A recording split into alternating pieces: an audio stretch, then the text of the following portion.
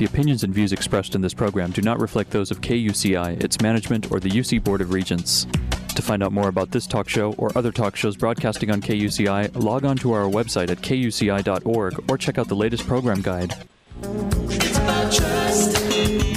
Yeah, yeah. It's about faith. It's about trust.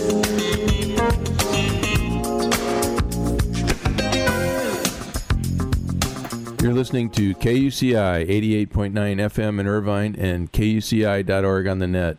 Welcome to Prescriptions for Healing Conflict. I'm Lloyd, I'm the show's engineer, and your host is Mari Frank.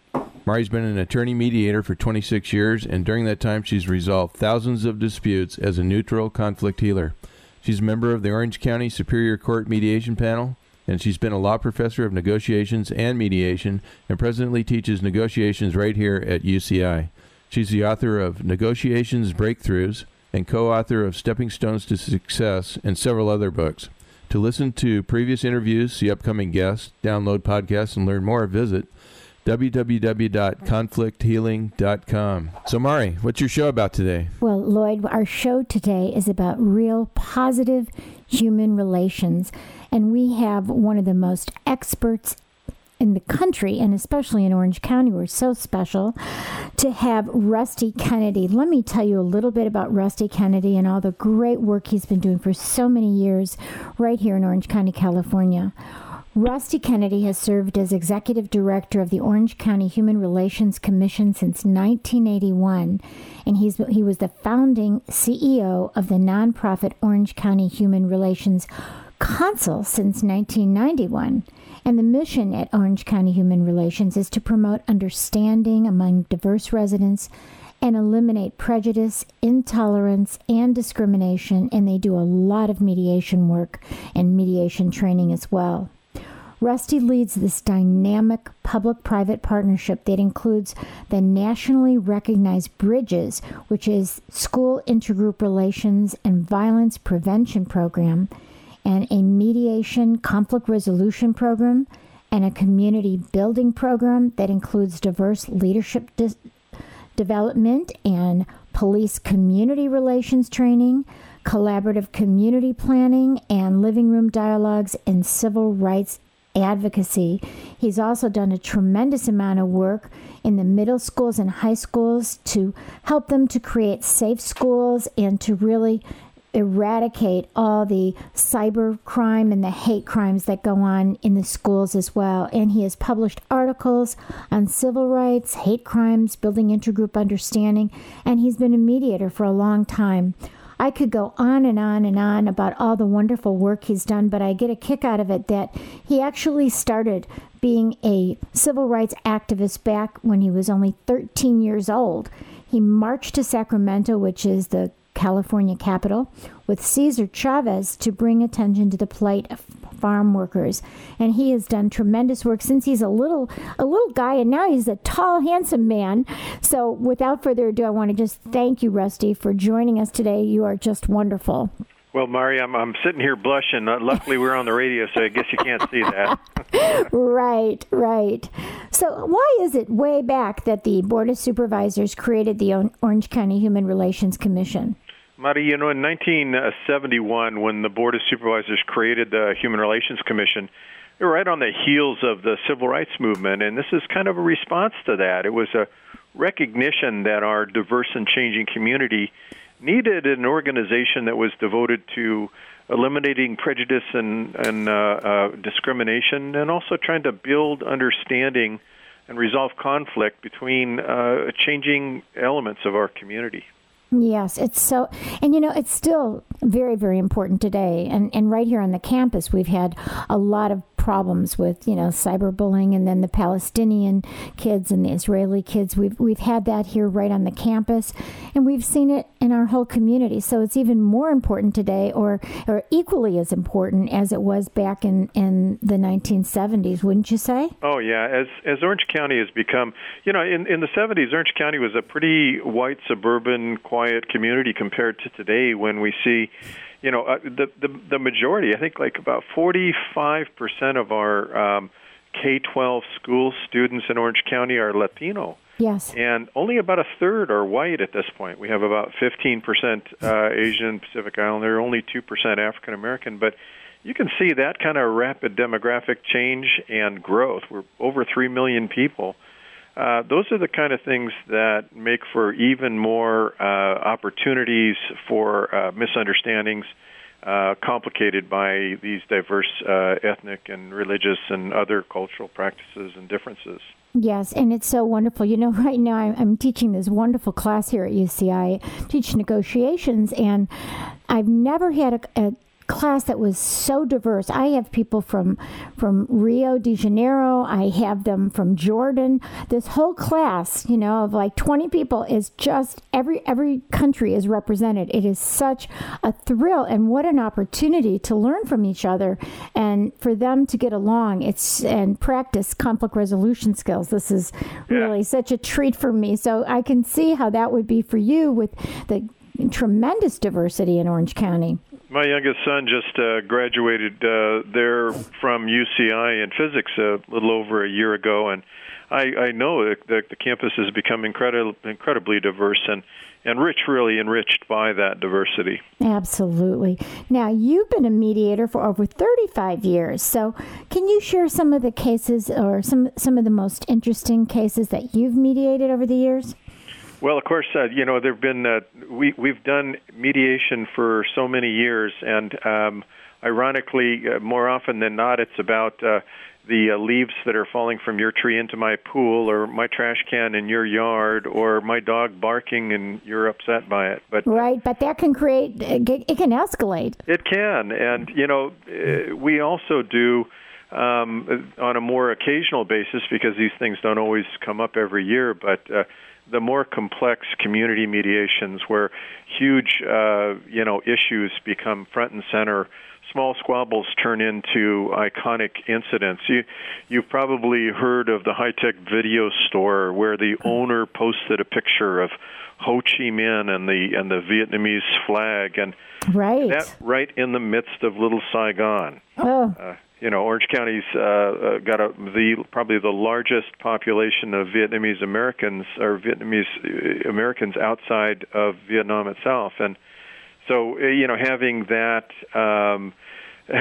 image placed in front of people who have fought a war, lost their country, lost their families, lost everything, erupted in enormous demonstrations. Tens of thousands of people took to the streets, blocking off, the major arterial highways, and creating a situation that was extremely dangerous. Yes. Where any kind of a person could come in and do things that would just set it afire. So, in that situation, at the request of the police chief, we pulled in, because of relationships that we had established over time, trust that we had built. We were able to pull in diverse representatives of the Vietnamese American community and bring them to the table with the police department and the district attorney and try to negotiate a settlement for kind of ground rules for demonstration. Yes. And I mean, as you know, when you're dealing with conflict, it can be very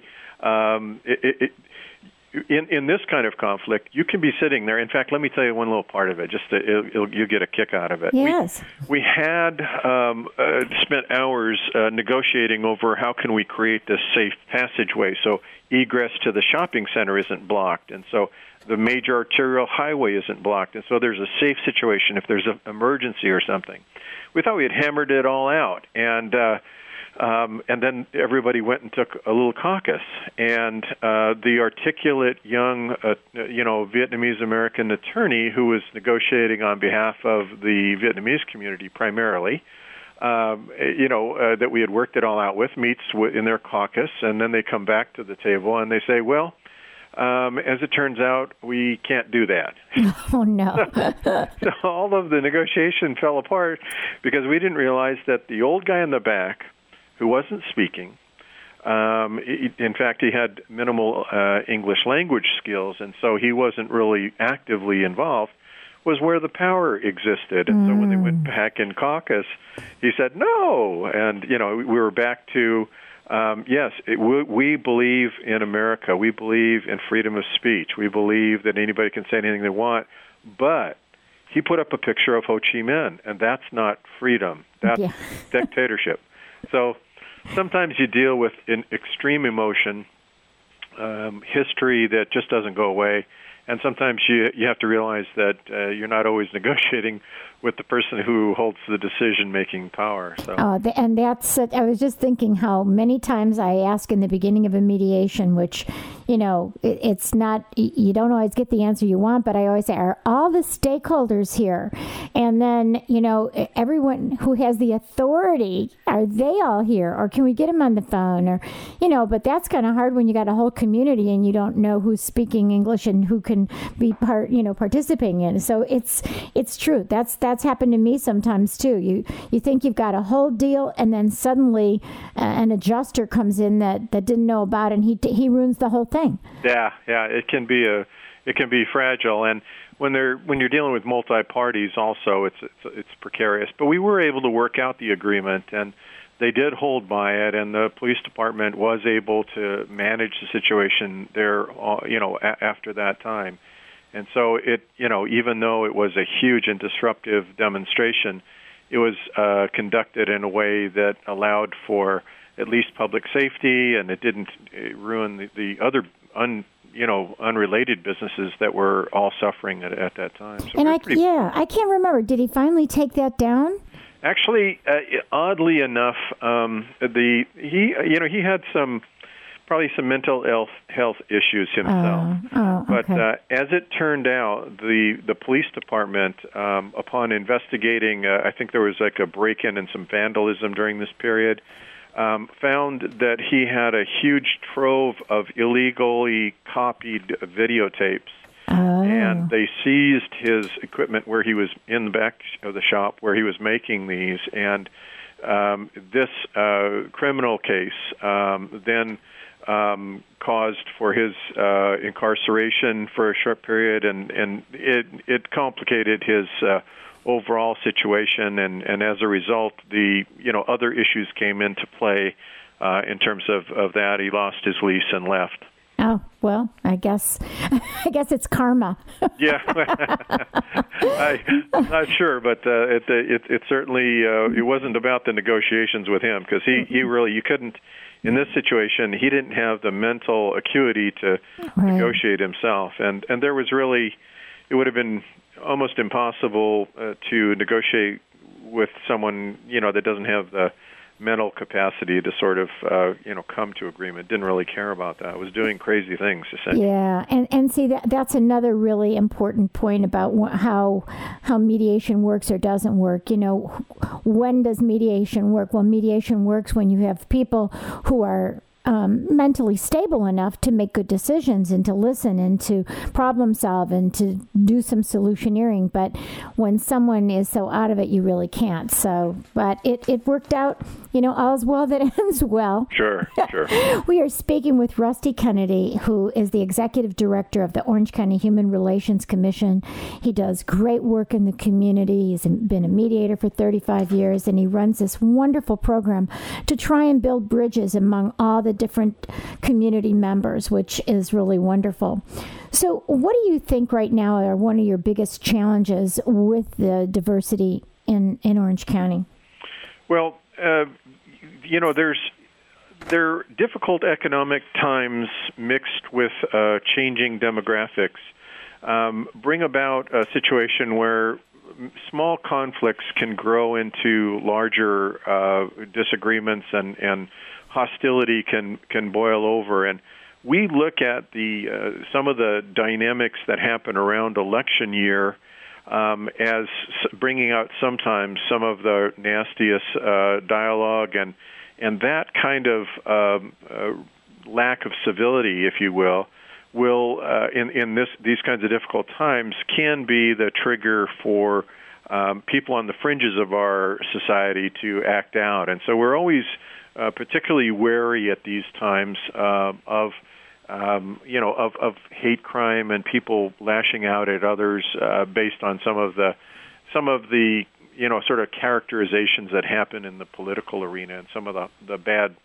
talk and political hit pieces that go around and tend to wear thin on some of the fragile relationships between our diverse communities. Yeah, and I think, what I have seen so many years, and I used to be a high school teacher, and I actually used to be an administrator in Santa Ana Unified, and I've been watching how they've been doing some peer mediation.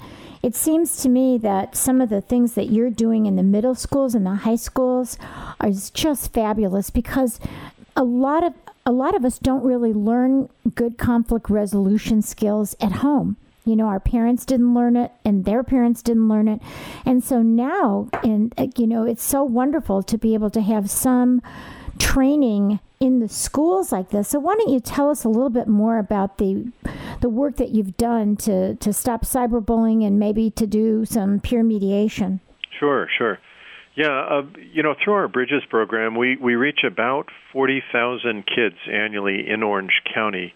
And that program is essentially designed to bring diverse kids together to try to create a campus environment where respect for people that are different it permeates the campus, and that sets the climate. And part of creating that kind of a climate is teaching the fundamentals of conflict resolution to kids and helping them to set up their own structures, their own infrastructure, if you will, to resolve conflict through programs like peer mediation. And always an element for us in training peer mediators at the high schools and junior highs and with young people in general, or any age, is the recognizing that culture and ethnicity, religion, and differences are important things to know about and be sensitive to. And so we work also to try to derive that or try to add that component to the knowledge of the young people that we work with to try to be mediators in their schools and be kind of the catalyst for some of that positive community climate at their school campuses. And we really worry about gangs, and so I know that especially I used to teach, I told you in Santa Ana Unified, and I remember one time I was an administrator and I had to be out for Lathrop Intermediate, and there were kids pulling knives right out. I mean, these young kids were pulling knives right out during recess. So I'm just wondering, what are you guys doing about the gang issue? Sure.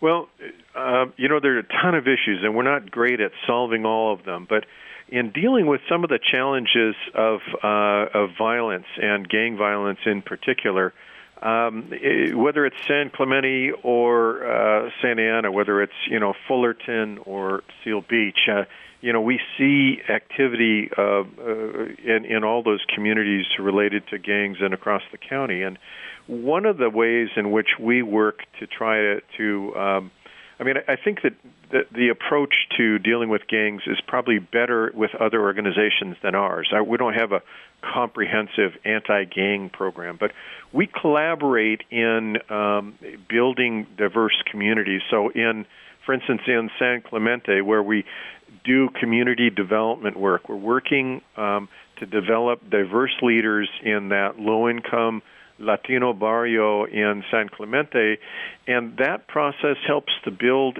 relations between the Orange County Sheriff's Department that runs the law enforcement there and that particular Latino community where there may have been strained relations historically, and being that intermediary to bring that Spanish-speaking community together with the police so that they recognize that in that community there are these great parents that are just struggling to survive and protect their children, and getting that partnership going is a great antidote for gang activity, because nowhere do gangs thrive more than where they're able to drive a wedge between a neighborhood and the law enforcement agency there. And so if you can go in, as we've done in those community building efforts, build those relations between the community and the police through conflict resolution, as well as through positive community policing, proactive programming, build that relationship, build that trust, all of a sudden you find that it's a lot harder for violent, gangsters to hide out there. And it's a pretty successful system. Yeah, and I think just doing the peer mediation would help that as well for the kids to bring these kids who are strong leaders, instead of going into gangs, that they go and they have they get accolades in a different way. They get leadership in a different way, in a very positive way, to go back and teach the younger kids. That to me seems like would be wonderful as well. I think, when it comes to gangs, I think that, we really need to look as a society at what are the alternatives for young people in that neighborhood. Right. I think you have to have safe routes to school. You have to be able to protect kids, which maybe we're falling short on sometimes. You have to be able to give some recreational space. You have people crowded. Santa Ana is the densest per capita city in the United States, denser than New York City. Wow. People don't realize that sometimes, and that is a very difficult thing for young people. We did a workshop with kids from some more affluent communities of Orange County and some of the kids from some of the poor neighborhoods. And one of the things I was struck with is this drawing they did illustrating their own perception of their neighborhood.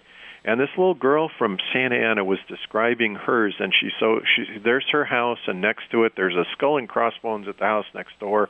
A couple of houses down there's a needle dripping, and it's just this real kind of scary environment. And this other girl from Irvine had illustrated herself skipping down the street and talking to her neighbor who's watering her lawn, and there are flowers in the yard. And this little girl from Santa Ana asked her, "You mean you can just go down the street all by yourself?" And, she was struck at the different reality that they have, and she shared that she's not even safe going out of the house after dark. That it just isn't safe in their front yard, much less outside at after dark hours. And it's a very different reality that some young people face, and I think having us all sort of step up in that arena with that awareness would be a good thing for us. Really, and going in, having maybe community cleanups where everybody gets together in those communities and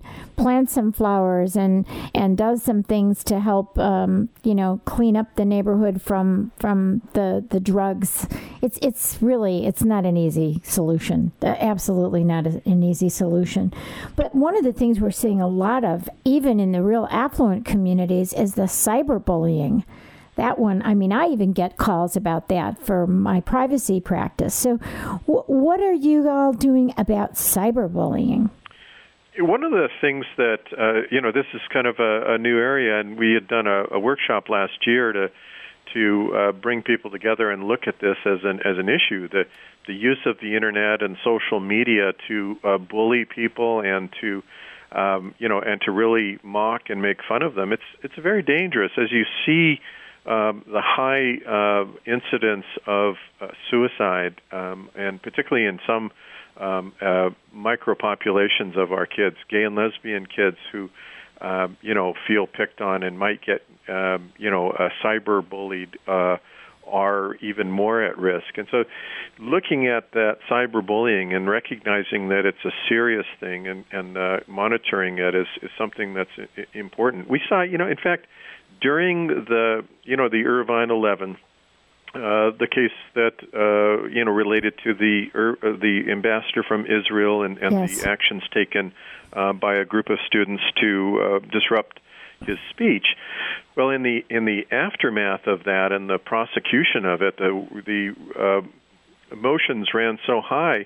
We got reported to us some 20 different incidents of like email and those kinds of electronic harassment of Muslim students, particularly the MSU, because they were perceived to be, kind of the perpetrators there. And so people were calling up and saying horrible things, but also emailing vicious and nasty and, profane kinds of things. So it's a serious thing in today's world. We look and we say, well, gosh, people are meeting their spouses, online. People are living a large part, an increasingly large part of their lives online through their smartphones and through various social media elements. And so paying attention to that and the ways in which those who would hate use that to bully and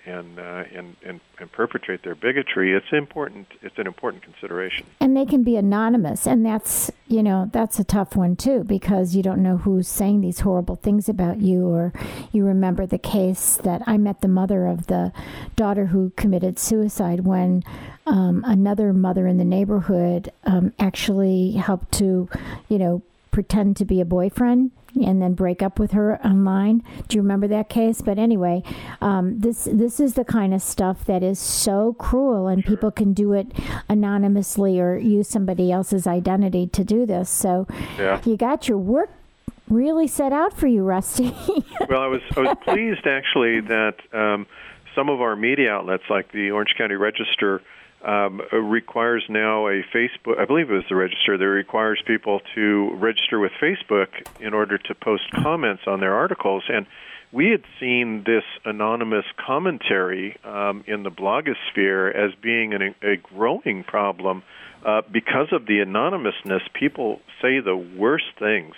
Yes. And when people are held accountable, or at least have to be who they are and not hide behind this anonymity, at least there's some more a little blanket of civility that occurs. So some of that registration process, I think, is good because it and we did the same in Fullerton this year as we were addressing the Kelly Thomas case, dealing with the death at the hands of the police there of Kelly Thomas, a severely mentally ill homeless guy who got in a conflict with the police and died as a result.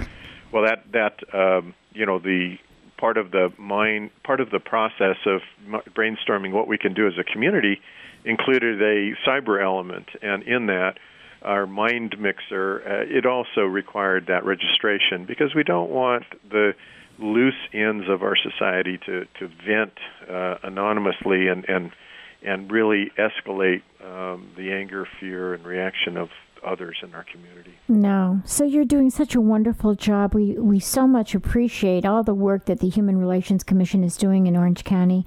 And thank you for all the conflict resolution, and we're going to all work together to heal this conflict in our communities and hopefully the world, right? It's Absolutely. Not too big. It's not too much to ask for, right? No, I think if we each do what we can, that's all we can ask in the world. Yeah. A better place than what we found. Exactly, each one of us. Well, thank you so much. We are out of time. And Rusty, thank you so much for everything that you're doing in Orange County for the Human Relations Commission and for mediation. And we will talk again soon. Well, thank you, Mari. It's been my pleasure. Okay. You've been listening to KUCI 88.9 FM in Irvine and KUCI.org on the net. I'm Mari Frank, host of Prescriptions for Healing Conflict.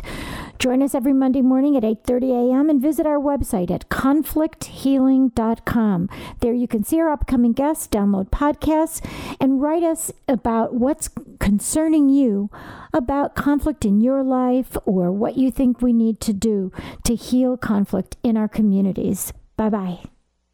It's about trust. Yeah, yeah. It's about faith.